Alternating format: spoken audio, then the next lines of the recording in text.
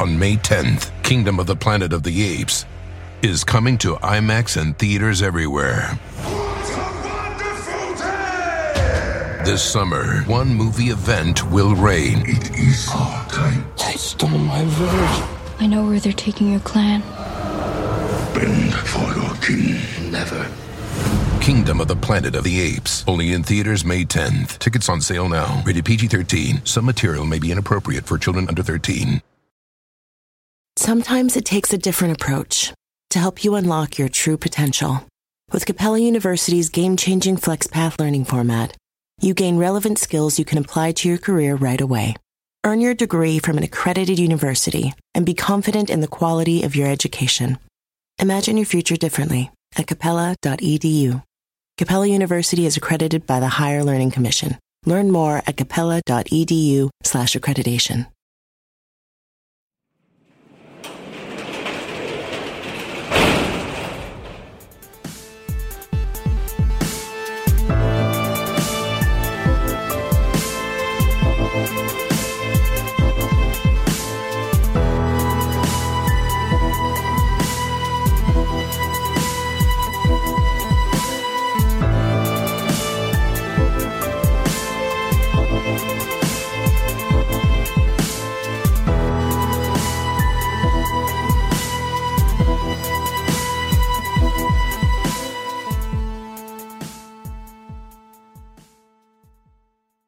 Welcome to True Crime Garage. Wherever you are, whatever you are doing, thanks for listening. I'm your host, Nick, and with me, as always, is a man with a closet full of guns and a freezer full of meat, but he's fresh out of toilet paper. He is the Captain. No poo-poo paper for you, my friend. It's good to be seen and good to see you. Thanks for listening. Thanks for telling a friend.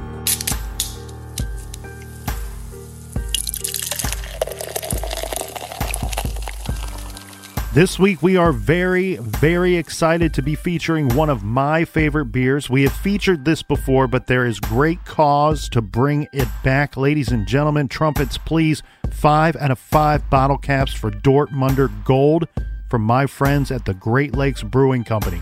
This is an award-winning flagship lager that now, as of just this month, is available in a beautiful 12-ounce and 16-ounce cans. My, how we have come a long way, and today we are toasting with one of our favorites to some of our favorites. First up, cheers to Amber in Humble, Texas. Amber says the beer that she's buying, that she's providing to the Beer Fund Captain, is for you because of your awesome takedown of Scott Peterson. The cheating turtle. Yeah. Scott, the piece of shit. Peterson. And a big shout out to Christy in Melbourne, Australia. Next up, we have Jennifer in Salem, New Hampshire. And a big shout out to Lori in Dallas, Texas. Next up, we have Emily in Chicago. And last but certainly not least, a big cheers and thank you to Catherine in Orlando, Florida. Everyone we just mentioned went to truecrimegarage.com and contributed to this week's beer fund. And for that, we thank you. Yeah, we thank you. And thanks for joining us. We know it's tough times. It's tough here in the garage. Keep your distance. Keep your distance, Colonel, or I'll sock you in the mouth, and that's enough of the business. All right, everybody, gather around at a safe distance. Grab a chair. Not too close. Grab a beer. Let's talk some true crime.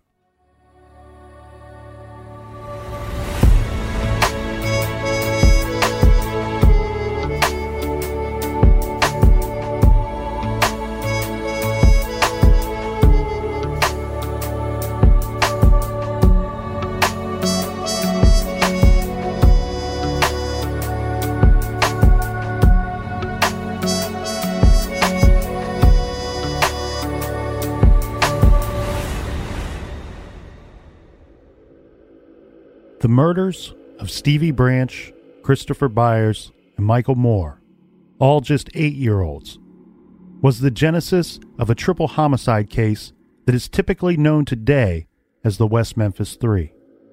However, the phrase West Memphis Three refers to the 3 teenagers convicted of killing the 3 little boys. On May 5th, 1993, in a town west of Memphis, and appropriately named West Memphis, Arkansas, the 3 8-year-old boys were reported missing. Initial police searches that night were limited. A more thorough search for the boys began the next morning at 8 a.m. After 1 p.m., the boys were found, but not to a good end. All were dead, found submerged in muddy creek water. Each boy had been stripped, and what has been commonly referred to as hogtied, each with shoelaces belonging to the boys. The drainage ditch contained 2 of the children's bikes and the clothing that the boys were wearing when last seen alive. The clothing was mostly turned inside out and twisted around sticks and stuck in the mud below the surface water.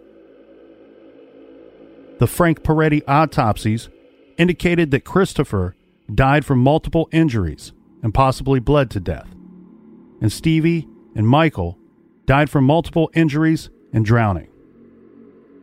They were murdered. The bodies and evidence concealed in the muddy waters, located in a small patch of woods known as Robin Hood Hills.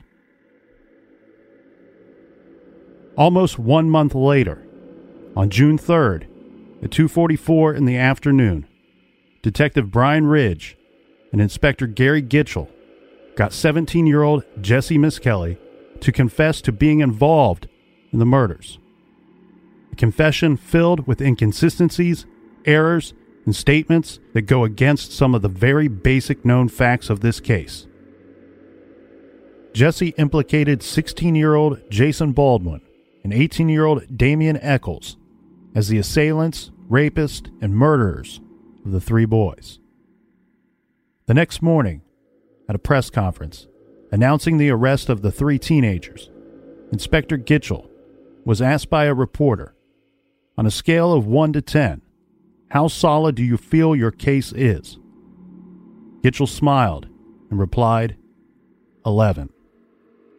Legendary FBI profiler John Douglas later called this moment that golden nugget of law enforcement theater. In 1994, the 3 teens were convicted of the murders. David Burnett was the presiding judge. Damian Eccles was sentenced to death. Jason Baldwin was sentenced to life imprisonment. And in a separate trial, Jesse Miskelly Jr. was sentenced to life in prison, plus 2 20-year sentences. The HBO documentary, Paradise Lost, The Child Murders at Robin Hood Hills, documented the case and the 2 trials. The now famous film, which was followed by parts 2 and 3, inspired justice advocates to unite and take action. An army was formed. Men and women, some of them celebrities, some of them from far away, all united for one common cause: to free the West Memphis 3. But if the West Memphis 3 were innocent, then who committed the murders? Many, after watching the documentaries, grew suspicious regarding 2 of the parents, Christopher's adoptive father, John Mark Byers, and Stevie Branch's stepfather, Terry Hobbs. Both looked guilty for different reasons. Following a successful decision regarding newly produced DNA evidence, the West Memphis 3 negotiated a plea bargain with prosecutors. In August of 2011, they entered Alford pleas, which allowed them to assert their innocence while acknowledging that the prosecutors had enough evidence to convict them. After having served 18 years and 78 days in prison, Judge David Laser accepted the pleas and sentenced the 3 to time served, and they were released. In a packed courtroom, Judge Laser spoke from the bench. Quote, "I am aware of the controversy that's existed. I'm aware of the involvement of the people in this case. I don't think it will make the pain go away to the victim families.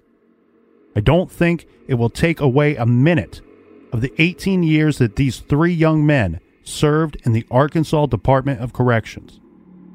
What I just described is tragedy on all sides. And I commend the people in the case that have assisted toward the end of seeing the justices served to the best that we can do. It took nearly 20 years to right just some of the many wrongs in this case. But somewhere along the way of this long journey that took the valiant efforts of so many, something was lost and almost forgotten. The 3 little boys that were killed and lost their lives that day. The families of these 3 will never get them back. So this is not the best we can do, because there's still time to get justice for Stevie, Christopher, and Michael, the forgotten West Memphis 3.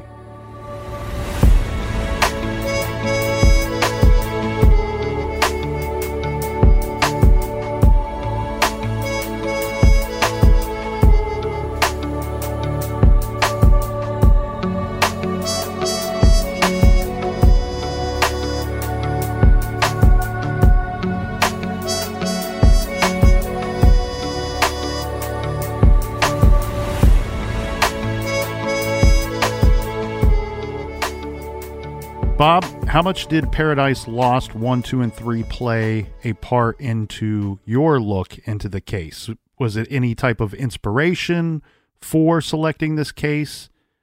Take us into the Bob Ruff world a little bit on why you chose the West Memphis 3. Yeah, it's funny because Paradise Lost, the entire trilogy, did play a big role in why I selected the case for Truth and Justice, but in a weird kind of way. I study wrongful conviction cases because that's what I do for a living, right? So it's I always go into these big famous ones and study them just to look for patterns and things to look for, because we get hundreds of cases every month submitted to us to look at, and so I like to see what is there a jailhouse snitch involved? Is there not much physical evidence? Is there a potential wrongful or a false confession? There's a lot of little patterns that happen. So I was just watching the documentaries just to get an idea of what the case was about. And what inspired me actually to cover the case on Truth and Justice was actually the fact that after I watched the series and I was trying to talk to Mike, my producer and co-host, about it, I couldn't remember the names of the victims. And it bugged me a lot. And I really started to think about it, and I started to look, to do a little more Googling and things, and I just found that all of the media attention always focused around the West Memphis 3, Damien, Jason, and Jesse. And our show, we try to be very victim-centric, and based on the victims, not only, to try to give them a voice, but at the same time, that is, critical to any real investigation, should always start with a very thorough study of victimology to help develop a profile. And it just seemed like that was never done in this case, and certainly in the media. While those documentaries were amazing, and so was West of Memphis, and they accomplished an amazing goal of freeing the West Memphis 3 that never would have happened without them. I didn't feel like there was enough justice given to the victims, and that's why we named our season 5 on the podcast and the TV series The Forgotten West Memphis 3, because they seem to have gotten lost in a lot of the shuffle. What do you think you learned by studying these 3 victims? Well, the biggest thing that I learned by studying them is that my perception and the perception of, I'll say, casual observers of the case, because there are certainly people that have been digging into documents for decades now, but the general consensus always seemed to be that there were 3 boys who were just out playing, having a great afternoon, and then they ended up kind of stumbling into however they were killed. And of course, back in the 90s, with the Satanic Panic, they assumed they stumbled into a satanic ritual killing. But then later it became they stumbled into something else, or they look at the Bojangles man, or maybe it was some transient trucker or somebody. But what I found when I studied the victimology, I was shocked. We spent, I think, 3 full hour episodes going through the 140-page door-to-door notes in the case from the canvassing after the bodies were found. And what I found when we start to piece all of those sightings together is that the boys actually weren't together most of the day. First of all, you had Stevie and Michael were together for a minute or for a little while, and then Christopher was alone, and then maybe Christopher and Michael and Stevie was gone. There's definitely a big gap in time when Stevie was missing in action, which is when I believe he actually returned to his house for a short time. And then they only got together right before they went into the woods. And then of course the revelation we find in the notes that one of Chris's friends reported that Chris straight told him that, he was upset because his daddy whipped him and that he was running away.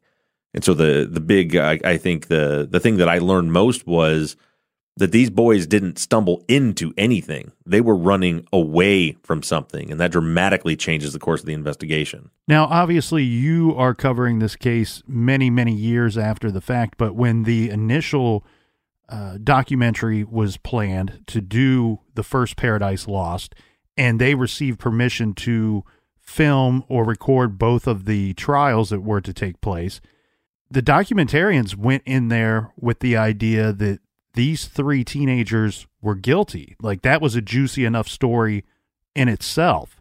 And then once they're viewing the trials, they start hearing the evidence and the eyewitness testimony and so on and so forth, and they start going, well, there's something that's not right here. This doesn't appear to be the actual case. And then, of course, Paradise Lost turns into almost this movement to try to free the West Memphis 3.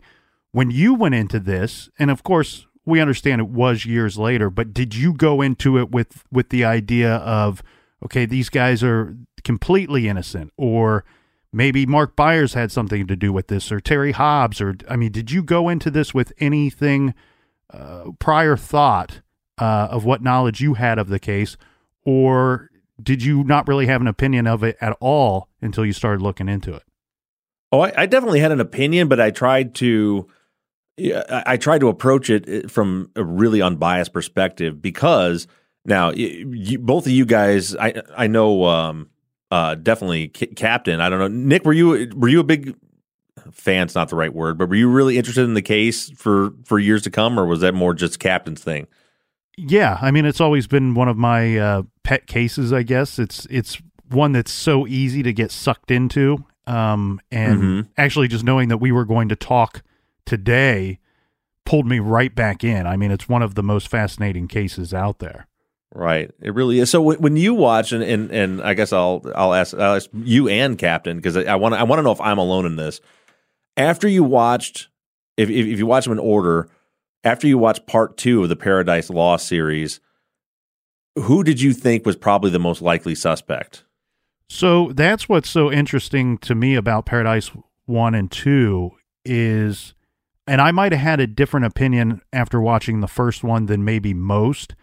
I watched that first one on HBO when I was a kid, I don't know how many times, and I always walked away from the first one going, you know what? I actually think these 3 teenagers did it. And then, of course, you watch Paradise Lost 2, and it looks like Mark Byers, he just time and time again comes up looking guilty and more guilty, and that he was the one that did it. And, of course, he's also this large, loud, imposing man. He's also an authority figure to Chris and the other boys as well. He might know the area. There's just so many reasons why you can go, all right, well, maybe he looks good for this. Right, and that was exactly my experience. I was wondering, Captain, did you think the same after you watched part 2? Well, after I watched part 1, my first thought was that I feel Jason Baldwin is very transparent. He's very believable in everything he's saying. I believe 100% that he had nothing to do with the crime. Then when you look at the confession with Jesse Misskelley, it doesn't really line up with what the crime actually was, but I could never get over the boogeyman comment from Damien Echols. At the end. At the end of part 1, he's like, well, now I'm going to be known as like the boogeyman of West Memphis, and kids are going to say, well, maybe Damien's under my bed or he's in the closet. And that, to me, didn't seem like something an innocent person would say. Oh, for sure. Really kind of spot on with what you think, Captain. When I watched part 1, I thought maybe they're innocent. Definitely I felt like Baldwin was innocent, but Damien I wasn't so sure about. And then after I watched part 2, I was convinced that Mark Byers was the murderer. I mean, 100%. I remember coming in because I watched these late. It was 3 years ago. I remember coming to the office and telling Mike, I was like, dude, holy shit.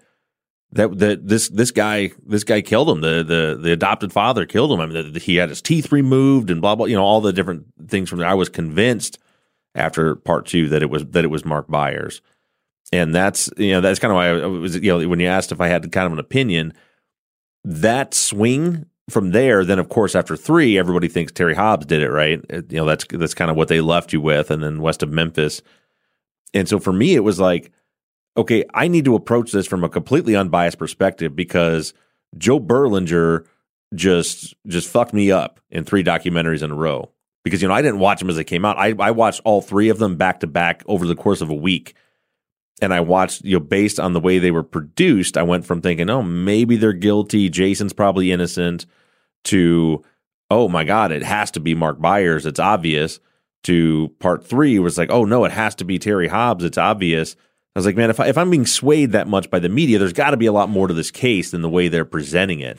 And so that really led me into taking a completely unbiased approach and try to look at the investigation, which is what we did in season 5 when we covered Truth in the West Memphis 3, is to go all the way back to ground zero and just basically start a brand new investigation and see where it leads us.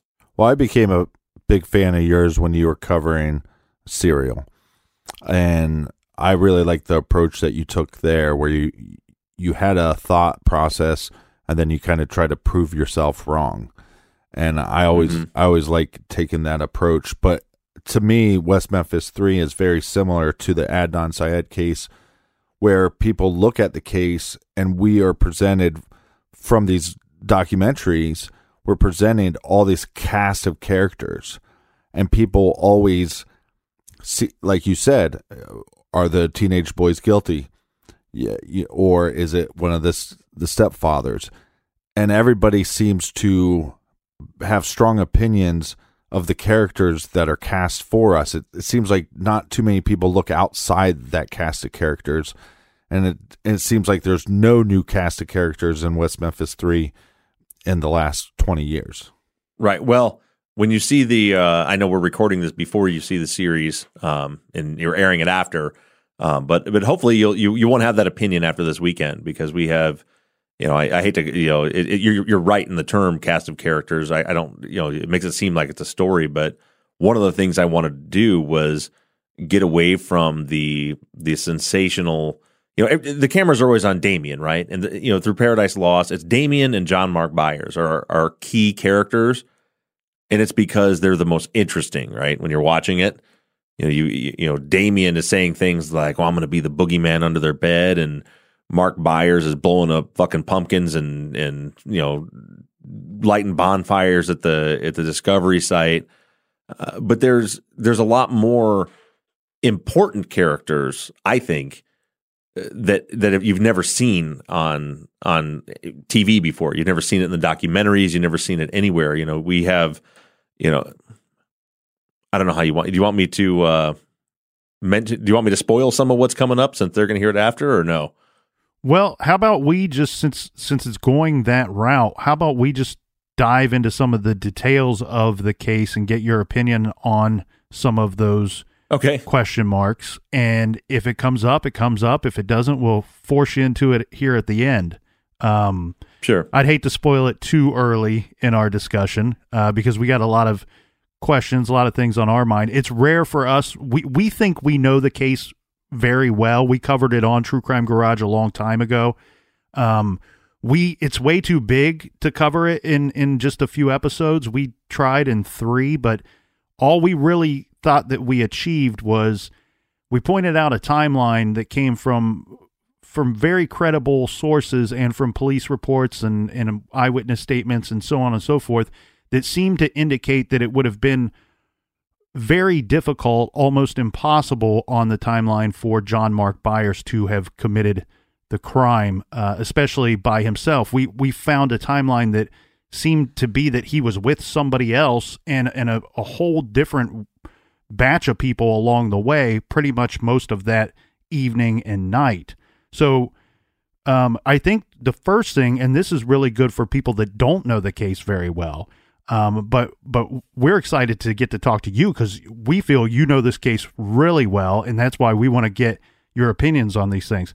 But for the people that don't know the case well, one thing I think the public may have trouble grasping, but they do need to understand, as it's very important to how things played out the way they did. So I think if you could kind of talk to this a little bit, but we need to have an understanding of the level of poverty here in regards to the three boys that were arrested for the murders, and in regards to the lifestyle of the three young victims, because the three that were arrested, they were extremely poor, unfortunately, and the three victims were a little more middle class. Could you talk and expand on that a bit? Yeah, what's interesting really is that a little more middle class, I guess, is a good way to put it. But the entire, Captain used the term cast of characters earlier, and if you look at it like that, the entire cast of characters here, they're all, at the poverty line or below, including the victims' families. So you have definitely the three convicted. They're living in very low rent trailer parks. And I've been out to these places. They haven't changed much since then. Definitely on the lower income scale.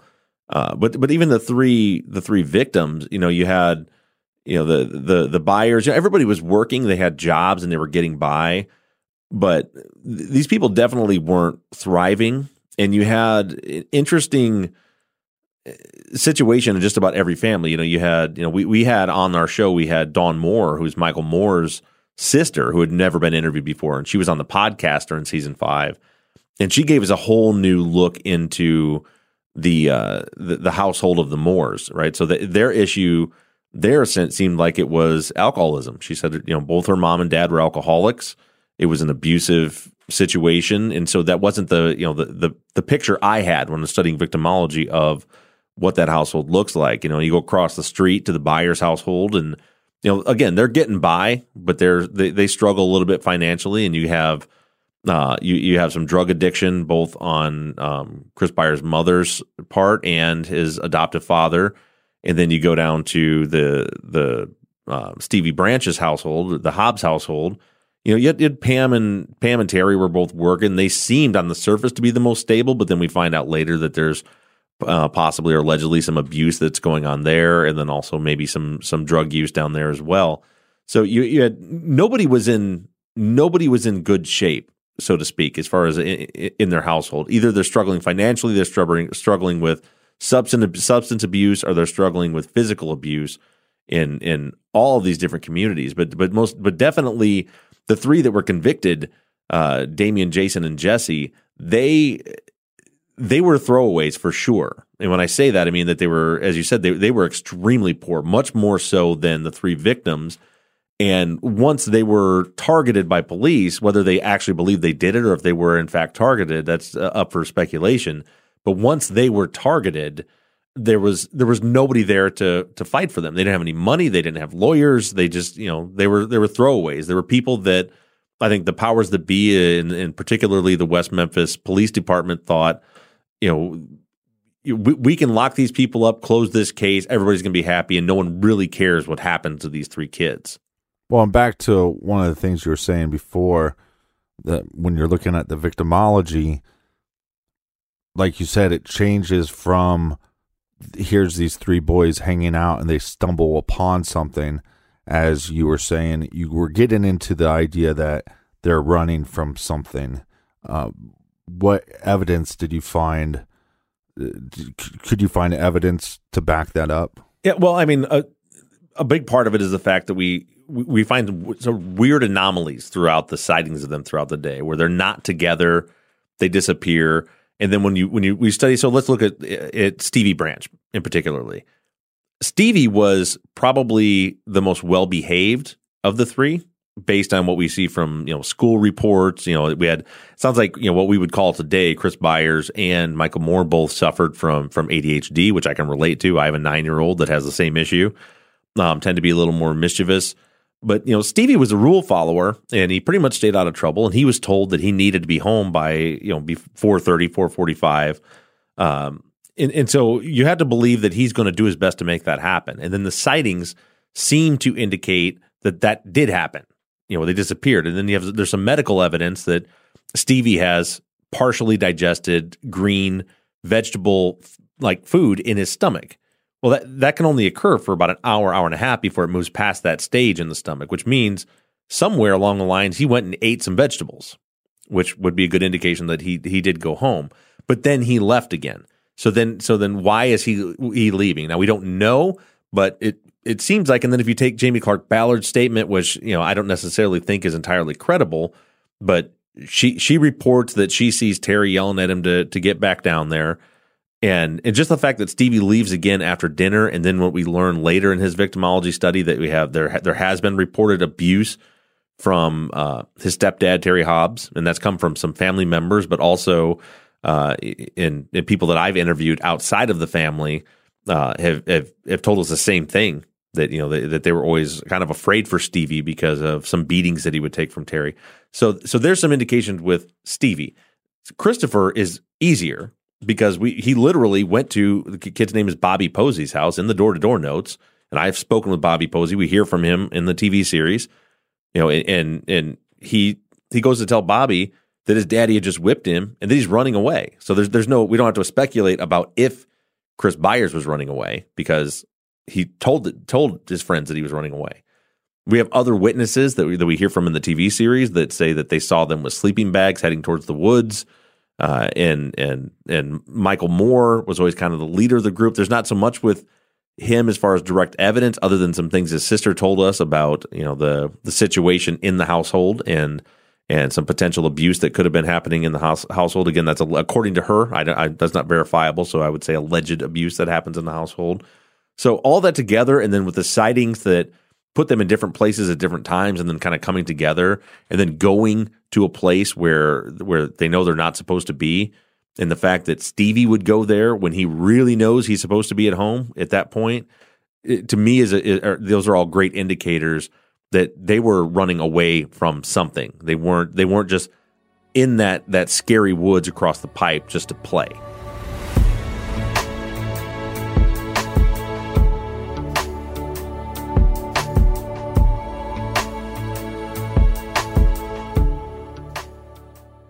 Do you want to set your child up for success? Of course you do. That's why you need to check out IXL Learning today. IXL Learning is an online learning program for kids covering math, language arts, science, and social studies. IXL is designed to help them really understand and master topics in a fun way. It's powered by advanced algorithms. IXL gives the right help to each kid, no matter the age or personality. There's one site for all kids in your home, pre-K to 12th grade. Kids could use it at home on their computer or on an app on your phone or a tablet. No more grading those worksheets. IXL grades everything for you. 1 in 4 students in the U.S. are learning with IXL. IXL is used in 95 of the top 100 school districts in the U.S.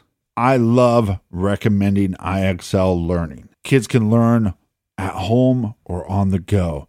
And all my friends and family that are using it absolutely love it because it's so easy to set up and so easy to use. And even the kids that I've recommended it to their parents have told me, hey, Captain, thank you. I was having problems in math and my parents couldn't help me, but IXL could. Do you want to get your kids back on track, or do you just want to get your kids ahead?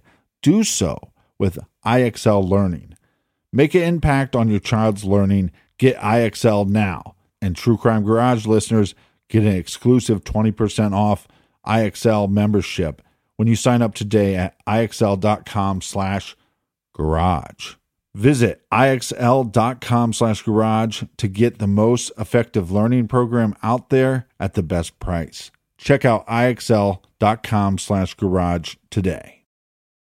The best part of spring cleaning takeaway is the post-clean clarity you get. It's kind of like when you find out that you've been paying a fortune for wireless. When Mint Mobile has phone plans for $15 a month, when you purchase a 3-month plan. It's time to switch to Mint Mobile. All plans come with high-speed data and unlimited talk and text delivered on the nation's largest 5G network. Use your own phone with any Mint Mobile plan and bring your phone number along with all of your existing contacts. Ditch overpriced wireless with Mint Mobile's limited time deal and get 3 months of premium wireless service for $15 a month. Save a lot of money with Mint Mobile. Get their great mobile wireless service delivered on the nation's largest 5G network. That's premium service at a great price. To get this new customer offer and your new 3-month unlimited wireless plan for just $15 a month, go to mintmobile.com/TCG.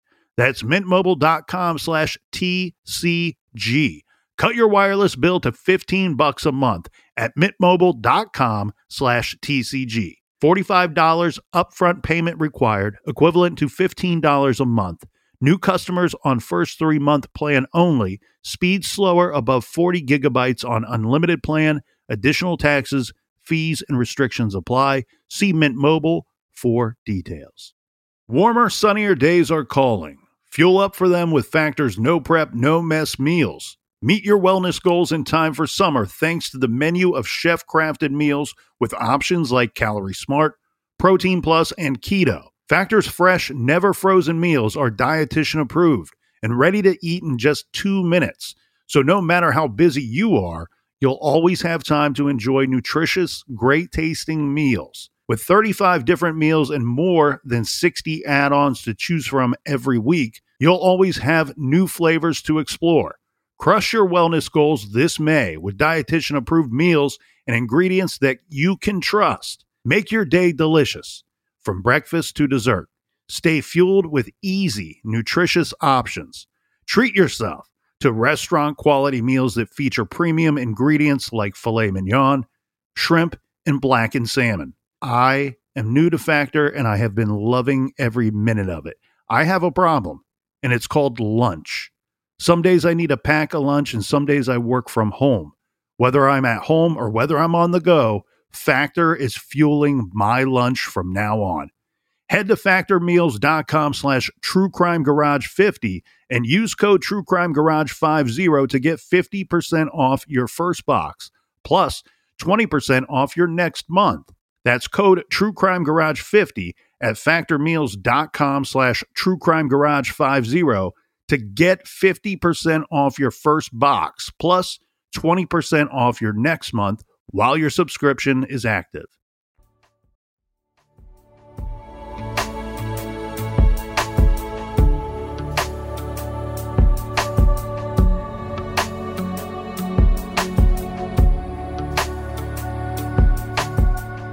And one of the victims, was it Michael Moore that was known to be afraid of those woods? Chris Byers. Chris Byers. Yeah, he was terrified of the woods, according to his to Mark Byers and to his brother, who we also hear from in the TV series. So what you're saying is it's not just one of the victims that was, quote unquote, running away, but possibly all three of them, or friends trying to help their friend out. Oh, your dad whooped you. You can't take this anymore. I'll help you out. I'll run away with you. Yeah, this is kind of somewhat speculation on my part, but my theory is that it's kind of a Stand By Me type of deal, where the kids are kind of rising up against the grown-ups and taking matters into their own hands. I think that, and again, this is my theory, is that Chris was fed up and running away. I think that I think that Stevie, I'll be honest with you, I think Stevie did go home and eat, and I think that he left and he was scared. And I think that Michael more than likely was the one that said, hey, because we have note in the door-to-door notes, Michael actually told a little girl that lived up near the pipe bridge that he's going to go over to the other side of the bridge to the woods behind Mayflower to his secret hideout. So I think Michael becomes the kind of the savior, the leader that says, the other two are they want to run away and get away from their parents, and Michael says, well, here, I know a spot. Let me lead the way, and takes him over there. And John Mark Byers, he admits that he hit Chris that afternoon, that he disciplined him. Right. Yeah. And then we have, hold on, I'm kind of trying to digest all this as we go through this here. So that's what I find very interesting, at least about the Robin Hood Hills portion of it. Like, do you believe that the boys were killed at Robin Hood Hills? I mean, from the autopsy, it appears that 2 of the boys drowned. So of course, 2 of them likely died there, but this is a pretty brutal attack. Do you think that from the evidence that we see, that you've reviewed anyway, did this all take place in Robin Hood Hills? 100%. I don't think there's a million theories out there, but after the thorough studying we've done of the case and then the new team of experts we brought in for the TV series, it seems, as a matter of fact, Dr. Rebecca Shue, that was our new forensic pathologist that came in and looked at the autopsy, her determination was that all 3 boys died of drowning. There were some other injuries, a couple of head injuries, but basically all of the brutality that we see on the boys was all postmortem animal activity. That this was not as complicated as a crime as we think.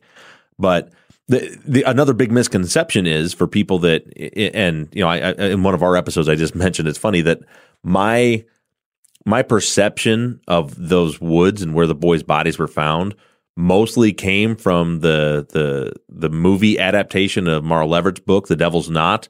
When we see I'm sure you guys have probably seen that, right? Yeah. It's at the beginning when it shows them riding their bikes and they go around the barrier and go into the woods, and it shows them going through this remote forest back to this creek in the middle of this huge forest. Well, that's where I thought this thing occurred, the crime occurred. But the reality of it is, this was a tiny little patch of woods, about the size of a football field. You can literally, I've done it, I've stood there and done it, stand in the backyard of a house on the other side of the bayou and throw a rock to the place where the boys' bodies were found. I mean, this crime occurred right in the middle of, there's a operating truck wash to the west, there's a major interstate to the north. To the south is the Mayfair Apartments, and then there's a row of houses with backyards that butt right up to the bayou. So the idea that this could have occurred anywhere besides there is really, in my opinion, preposterous, because that means, I mean, this is where the search efforts are focused, right? Not necessarily across the pipe, but in the Robin Hood Woods, just south of the bayou, south of the pipe. Some people were in the woods north of the pipe where the bodies were actually found. So the idea that if someone killed these boys or captured them somewhere else, and they need to either hide the bodies or go, take them somewhere else to finally kill them, that they would just, that the place they would choose is this tiny little patch of woods where the only way you can get to it is either to park on the highway and walk in, to park at the truck wash and walk in, or walk across the pipe bridge in front of the Mayfair Apartments carrying these bodies to conceal them right in the heart of the search efforts is bananas. There's just no way that would have happened. I think the only reason the boys' bodies were concealed where they were found is because that's where the crime occurred. And once it happened, I think that the individual, and I do think it was a single individual, once the boys were dead, they knew I've got to hide these bodies, and I need to create distance. I've got to make sure nobody finds these bodies at least long enough for me to get out of here and then appear to be doing something else. That's the only reason I think the bodies were concealed where they were, is because there was no other choice. No one's going to choose that spot. It's a terrible, it couldn't be a worse place to choose to dispose of a body when that's where everybody's looking for those boys, especially considering a mile down the road is the Mississippi River, and there's a million places you could drop those bodies and they'd never be seen again. So you were saying, and I hope I got this correct, but you were talking about that there's evidence that Stevie ate something before the crime occurred. Yeah, so in the autopsy, there is a notation that says the other. So the boys from their parents reported that none of them had eaten since their meal in school, their lunch, 11, 12 o'clock in the afternoon, or 12 o'clock. Well, so Christopher and Michael's stomach contents are empty, which is what you would expect. It takes, there's a range of time, but for, active 8-year-old boys with healthy metabolisms, the average is like an hour and a half to 2 hours. It takes for food to move, to become digested and move out of the stomach, or lumen, as it's noted in the autopsy, into the intestines.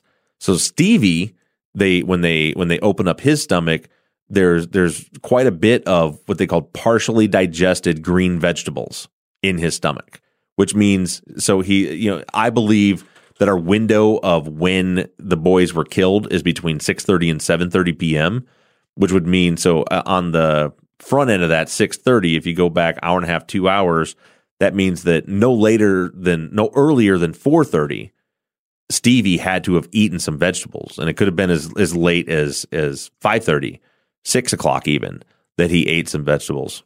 Do you think his family members are just misremembering, or do you think it's more nefarious on stating he never ate anything? I don't think it's nefarious on saying he never ate anything, but the issue is, so he leaves at 3:30, right, with Michael Moore, is when Michael comes down, they get their bikes and go.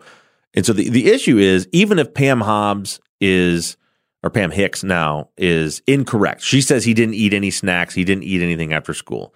Let's say she's wrong, and let's say he decided to eat some broccoli as a snack after school. That's still, because it's 3:30 is the time he leaves, if he never returns home again, by 5:30, that food's gone from his stomach. So even if she's wrong about that, it still wouldn't be partially digested in his stomach.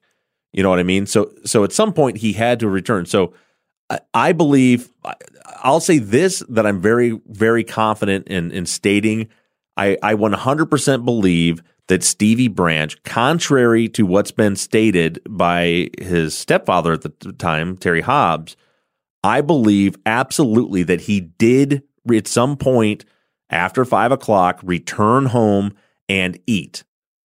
And then he left again. Now, I do not know if Terry was there and knows that he did that. So I'm not saying that Terry's lying in the fact that he said that he never returned home and ate. I don't know that. But what I do know, or I feel very confident in saying, is that Stevie did in fact return home and eat at some point and then leave again. And in fairness to the victims' families, it's my understanding that they weren't properly interviewed.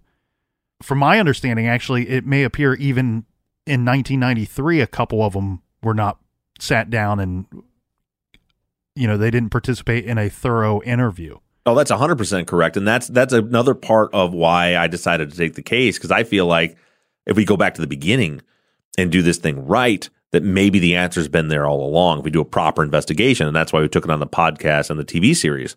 But as I mentioned, that starts with a proper investigation, starts with victimology. And then you start with the people closest to the victims and you work your way out in concentric circles. That was never done in this case. So Mark Byers was interviewed multiple times, gave recorded interviews, but that was because he went to the police. He's the one that initiated that. Pam Hobbs was spoken to a couple times. You have cursory conversations with Dana Moore and Melissa Byers. Todd Moore was never interviewed by police, and Terry Hobbs was never interviewed by police at all. Not like a little bit at all, which is baffling that they would, and it's because they jumped to a conclusion. They jumped to an assumption when they saw the boys come out and they saw how mutilated their bodies were, which we now know was due to animal activity, but that back then they didn't know, and they decided this was that satanic ritual killing they knew was coming. Damien Eccles is the kid that would do something like this, and they got such tunnel vision that they never did the basic steps of a proper investigation, including not just not interviewing the family, but in the door-to-door canvassing, they never even went door-to-door in Stevie Branch's neighborhood at all. Not his neighbors, no one around there. We know now, Captain had asked earlier about evidence indicating that they are actually running from something. We know now that Stevie was seen by a woman named Betty Johnson on 16th Street riding his bike south that afternoon alone. That's one of the reasons we know that he went home. The only reason we know that wasn't because of the West Memphis Police Department. It was because of a newspaper reporter that started knocking on doors in that area asking people if they had seen the boys. And she said, yeah, I saw Stevie by himself on his bike riding south on 16th Street that afternoon.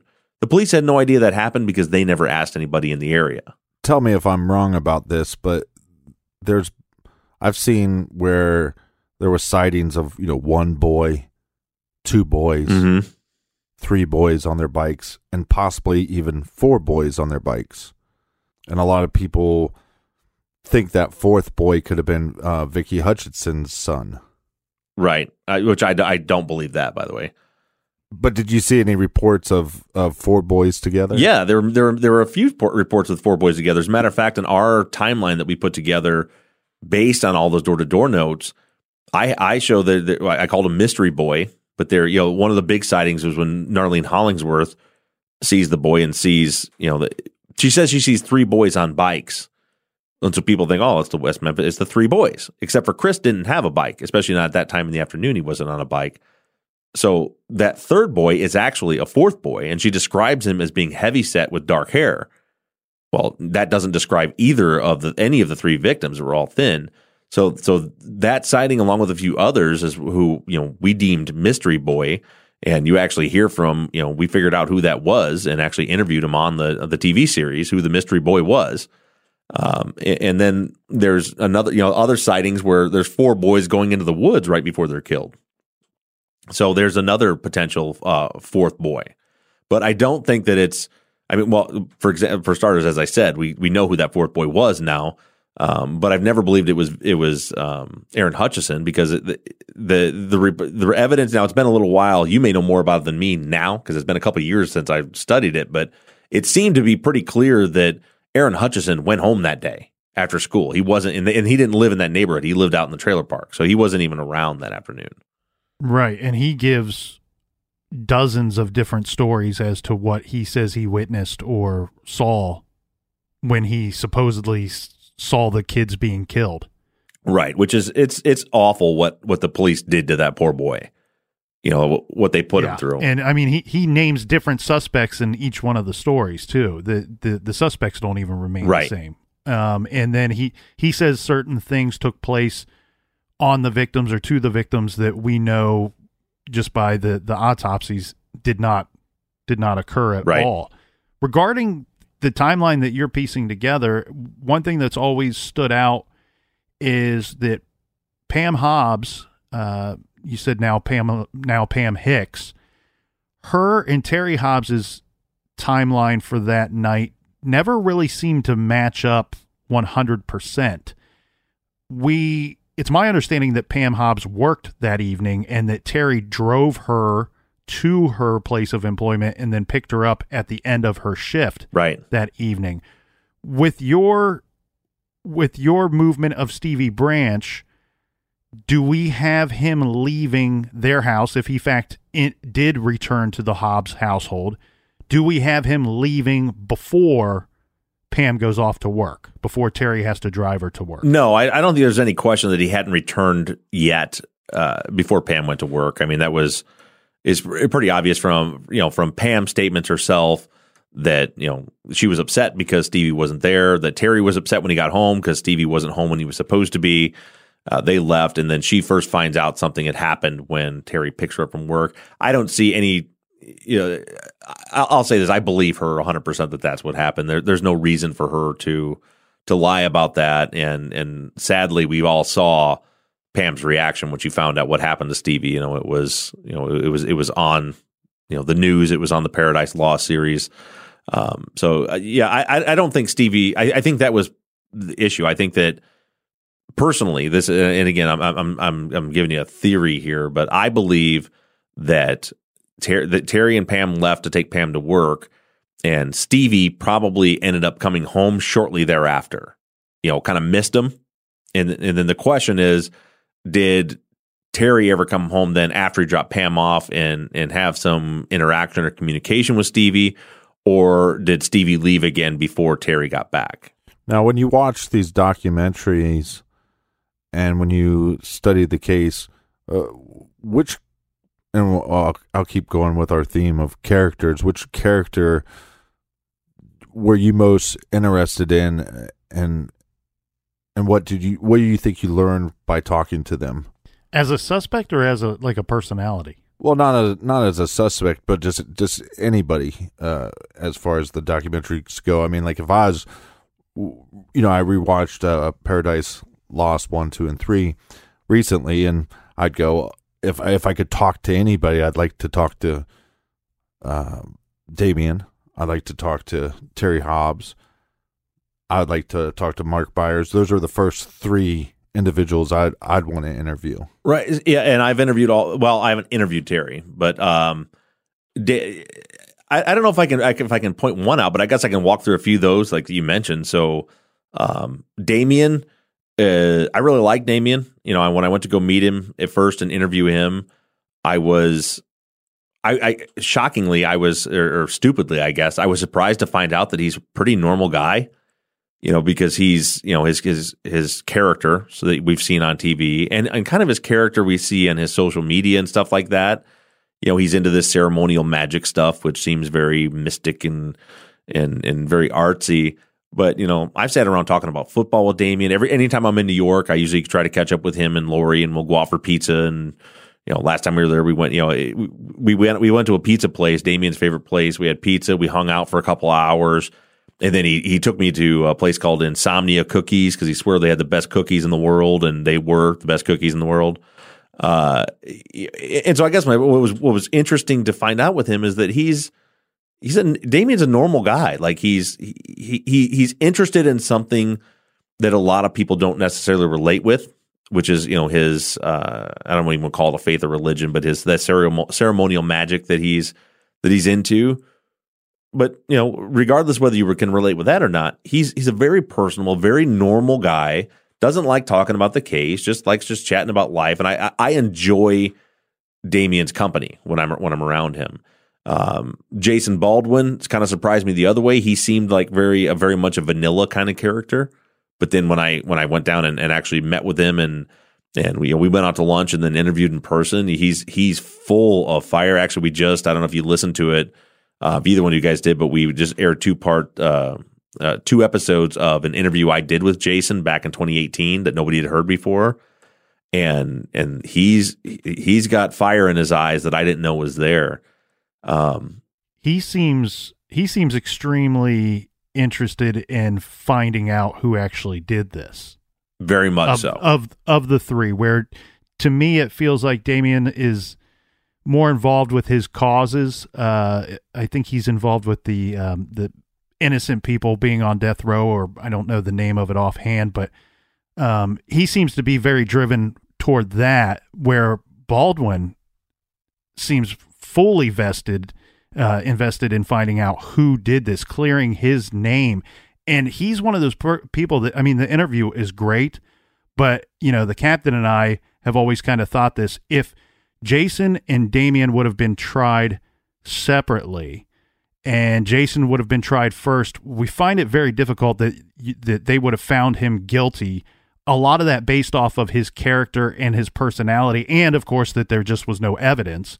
But to hear your interviews with him really takes his character, as you said, to the extreme, because he does seem very vanilla on the surface. But when he starts talking about the case or talking about things that were going on in West Memphis at the time that they were charged with the crimes, he's fascinating, and 2, he's very dialed into what he was doing. And I found his very detailed alibi to be incredibly, interesting and incredibly believable. Yeah, I agree. On all counts, I agree. And especially the fact that if he wasn't tried with Damien, I think he for sure would have been acquitted. He was collateral damage, really. Well, and I think that's one thing that gets lost in the shuffle there, is that we have Jesse Miskelly, who gives this bad confession. He's offered a bit of a reduced sentence because they want him to testify against Baldwin and Eccles at trial. One, simply just to introduce the confession to that trial. He says, look, I'm not going to testify against them, basically because it's not true. And then Baldwin gets the opportunity to testify against Eccles, and he turns it down as well, where that shows something to the character of these still very young men, these teenagers at the time. You know, there's a lot of meta that you see in the documentaries when the trial's happening in Paradise Lost 1, and Baldwin's reaction to when his attorney, I think it was Paul Ford, asks him after Damien had testified on camera, he asked Jason, so do you think that he's guilty? And if you watch that scene right there is what convinced me that Jason Baldwin has no clue what actually happened, because you could see it in his eyes that he was thinking. And then I think his response was, they sure made him seem like he did. And it was like, holy shit, he really doesn't know. That kid does not know who killed those boys. Yeah, he does not know. And he's thinking it through, because you see it's almost his reaction. You can read his mind, and it's like he wasn't with Damien that evening. He wasn't with Eccles that evening. So he's kind of clueless as to, he's not asked, did you and Eccles do this together? He's just asked, did Damien Eccles do this? And he's going, well, they sure made him look guilty. You almost see that he is about to say, well, I don't know. And I think he was smart enough to go, well, they sure made him look guilty, because that I don't know statement would have just been an odd one for the argument against Damien anyway. Yeah, and it just, to me, it was like, I could see, for me, I would see in his mind him thinking, Jesus Christ, did he do it? Like maybe he did. I don't know. I wasn't with him. Maybe he did do it. I don't know. They made him seem like he did. But, again, like for me, what I'm looking at is not necessarily what that means for Damien, but what does it mean for Jason? And it was like, obviously, he didn't have anything to do with it, which, again, is just one more thing that even if that was the case, if it was just that Jason was innocent, it just, again, tears the state's case down, their entire theory down, because it was supposed to be them together, and the confession had all of them together. Well, and how did Baldwin's alibi fall apart? Because doesn't he claim he went with a different friend that's not really known to most of the people that have taken a quick look at the case.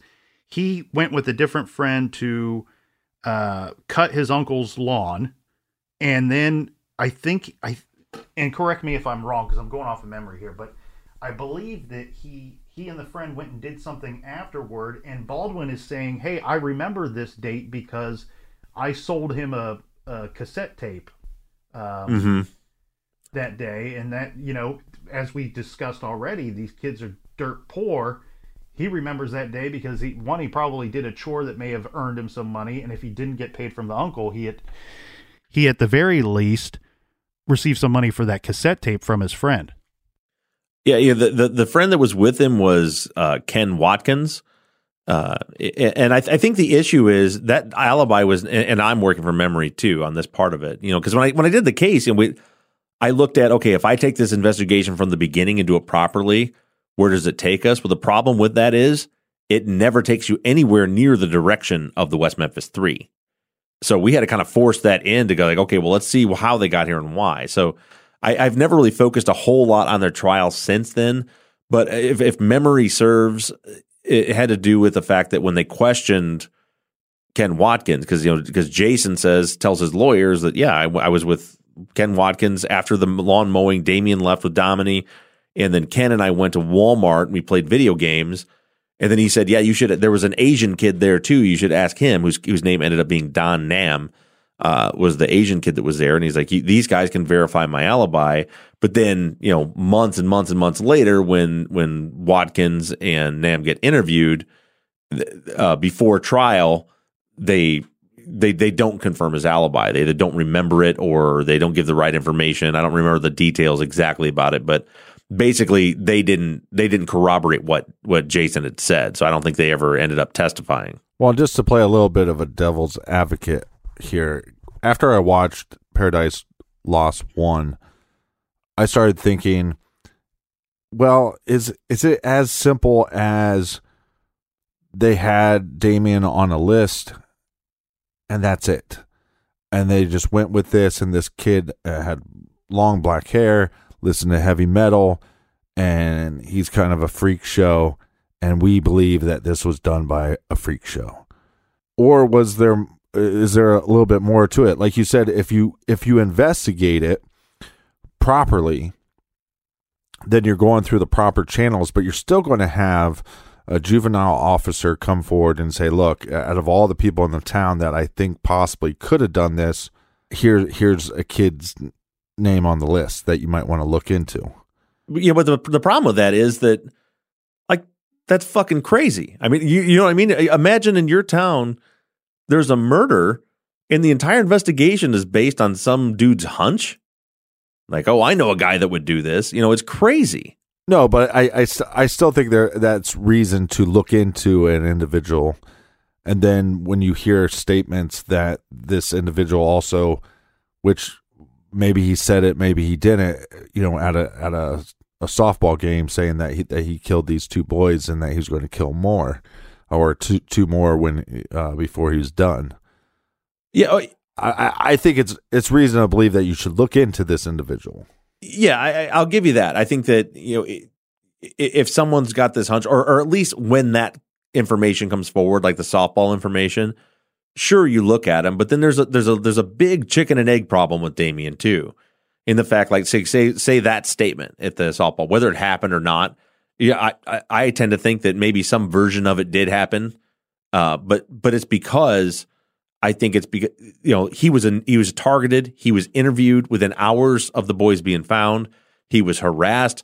The police were asking all of his friends, all of his family. They were calling him in repeatedly, to the point where this rebellious teenager is like, screw these guys, you know, and so my opinion, I think Damien says he doesn't really remember that happening, and he says he certainly wouldn't have confessed to something he didn't do, but I don't think it's out of the realm of possibilities if he was at a game or whatever there, and you know, somebody's like, dude, I heard that you did it. And he's like, oh, yeah, I did it. I killed them and I'm going to kill some more. Similar to his boogeyman comment.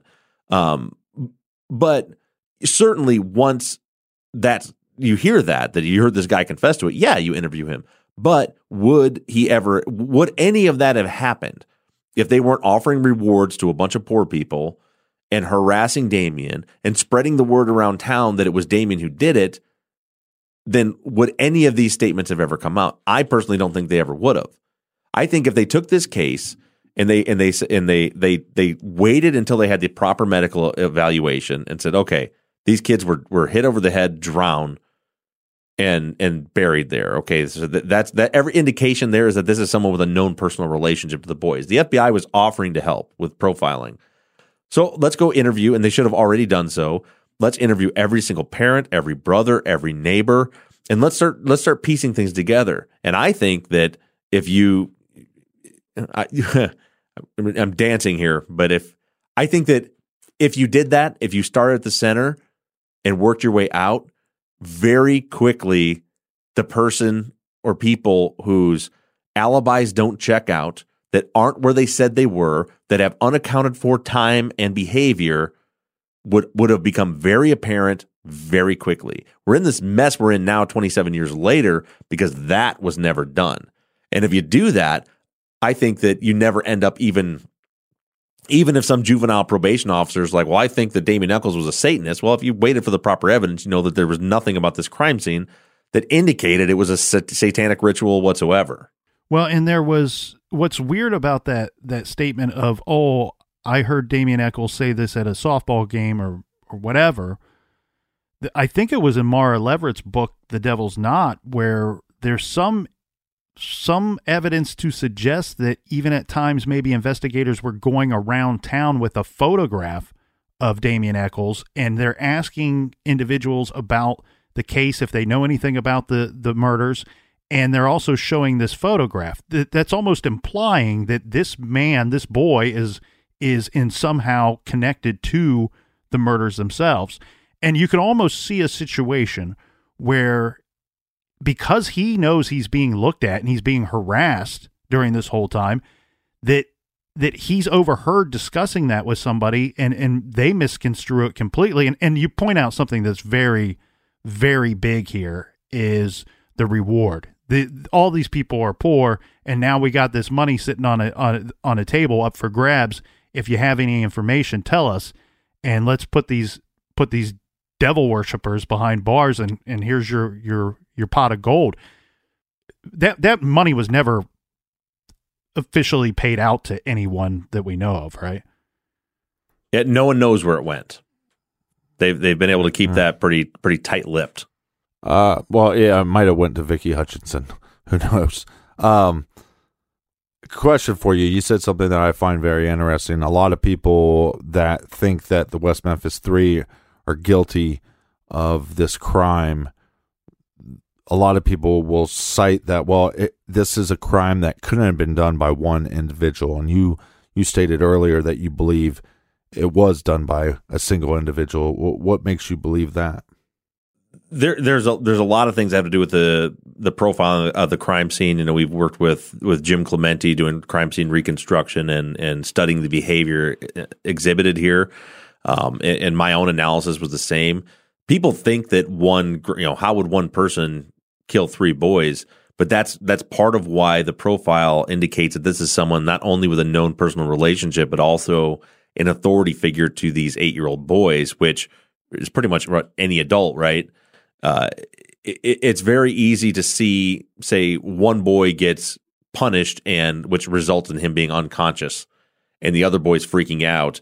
And for that single figure to yell, you get your butts back here or come back or I'm going to do this or whatever. And you could literally, I've said this before on the podcast, as a grown man myself, I could easily grab 3 8-year-old boys by the naps of their neck, by the collars of their shirt, one in one hand and 2 in the other, and grab them and hold them underwater, all 3 at the same time. It's not, I've wrestled around with my boy and his friends. It's definitely not necessary for there to be 3. The forensics and the crime scene seem to indicate that there was one. That it's the same kind of patterns happening on all of them. People like to cite, well, this knot was tied differently than this knot, but they were all a series of half-hitch knots, basically. Some of them are double, triple, whatever, but it's basically the same type of knot. The boys are all tied up in the same way. You just don't see that happen with 3 different people, right? So the boys were tied up in a very unique way with ankles to wrists. So what you're stating is with the knots, the knots were the same type of knots. It's just sometimes there were multiple knots instead of just a single. Yeah, so a half-hitch knot is a basic, like the first knot you tie in your shoes, over, under, and pull it tight. Yeah. And a double knot and a triple knot and a quadruple knot. They're all different variations of that knot. But what's more important is to look at the very unique way of how the boys were tied. Right ankle to right wrist, left ankle to right wrist. That was done. No one would direct someone to tie them in that particular way because there's no utility in it, right? It doesn't stop someone from running. It doesn't keep them from being able to untie themselves. It's not hog tying like some would say. It's pretty clearly this was done post-mortem, or at least post, when someone's unconscious. I think Michael Moore did show a little bit of bruising from one of the ligatures, which could mean he still had some amount of heartbeat left when that was put on, but the others show none. So, if there's multiple people and you're directing them, do you say, hey, when you tie them up, make sure you tie right wrist to right ankle, left wrist to right ankle? You wouldn't do that. You're trying to tie them up. In my opinion, the reason they were tied that way was to create a smaller package to keep them under the water, so that they didn't reveal themselves. I think it was probably a trial and error. I think they were probably put down. It didn't work, and then they took the clothes off and tied them up that way. But that's kind of really getting into the weeds. But the point is, in my opinion, looking at that crime scene, the same person tied all 3 of those boys up. The same person put all 3 boys into the water and the clothes. Everything is too uniform for there to have been multiple people there. And also, plain and simple, 2 people can't keep a secret like this for that long. It's impossible. The only way a secret like this gets kept is if only one person knows what happened.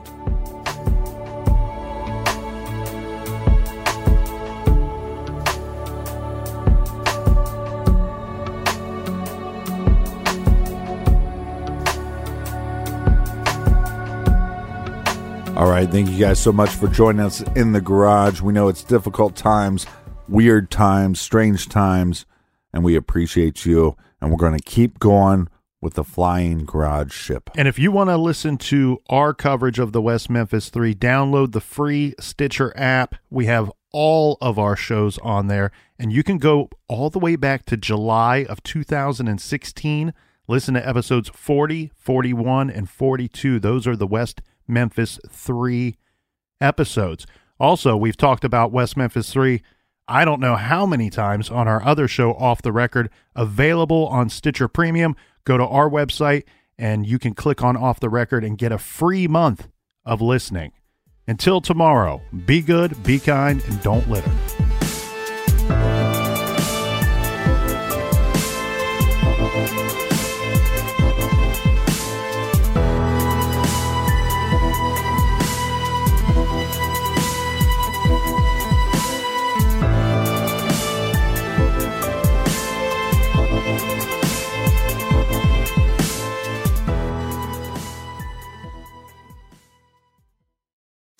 Hi, it's Martha Stewart.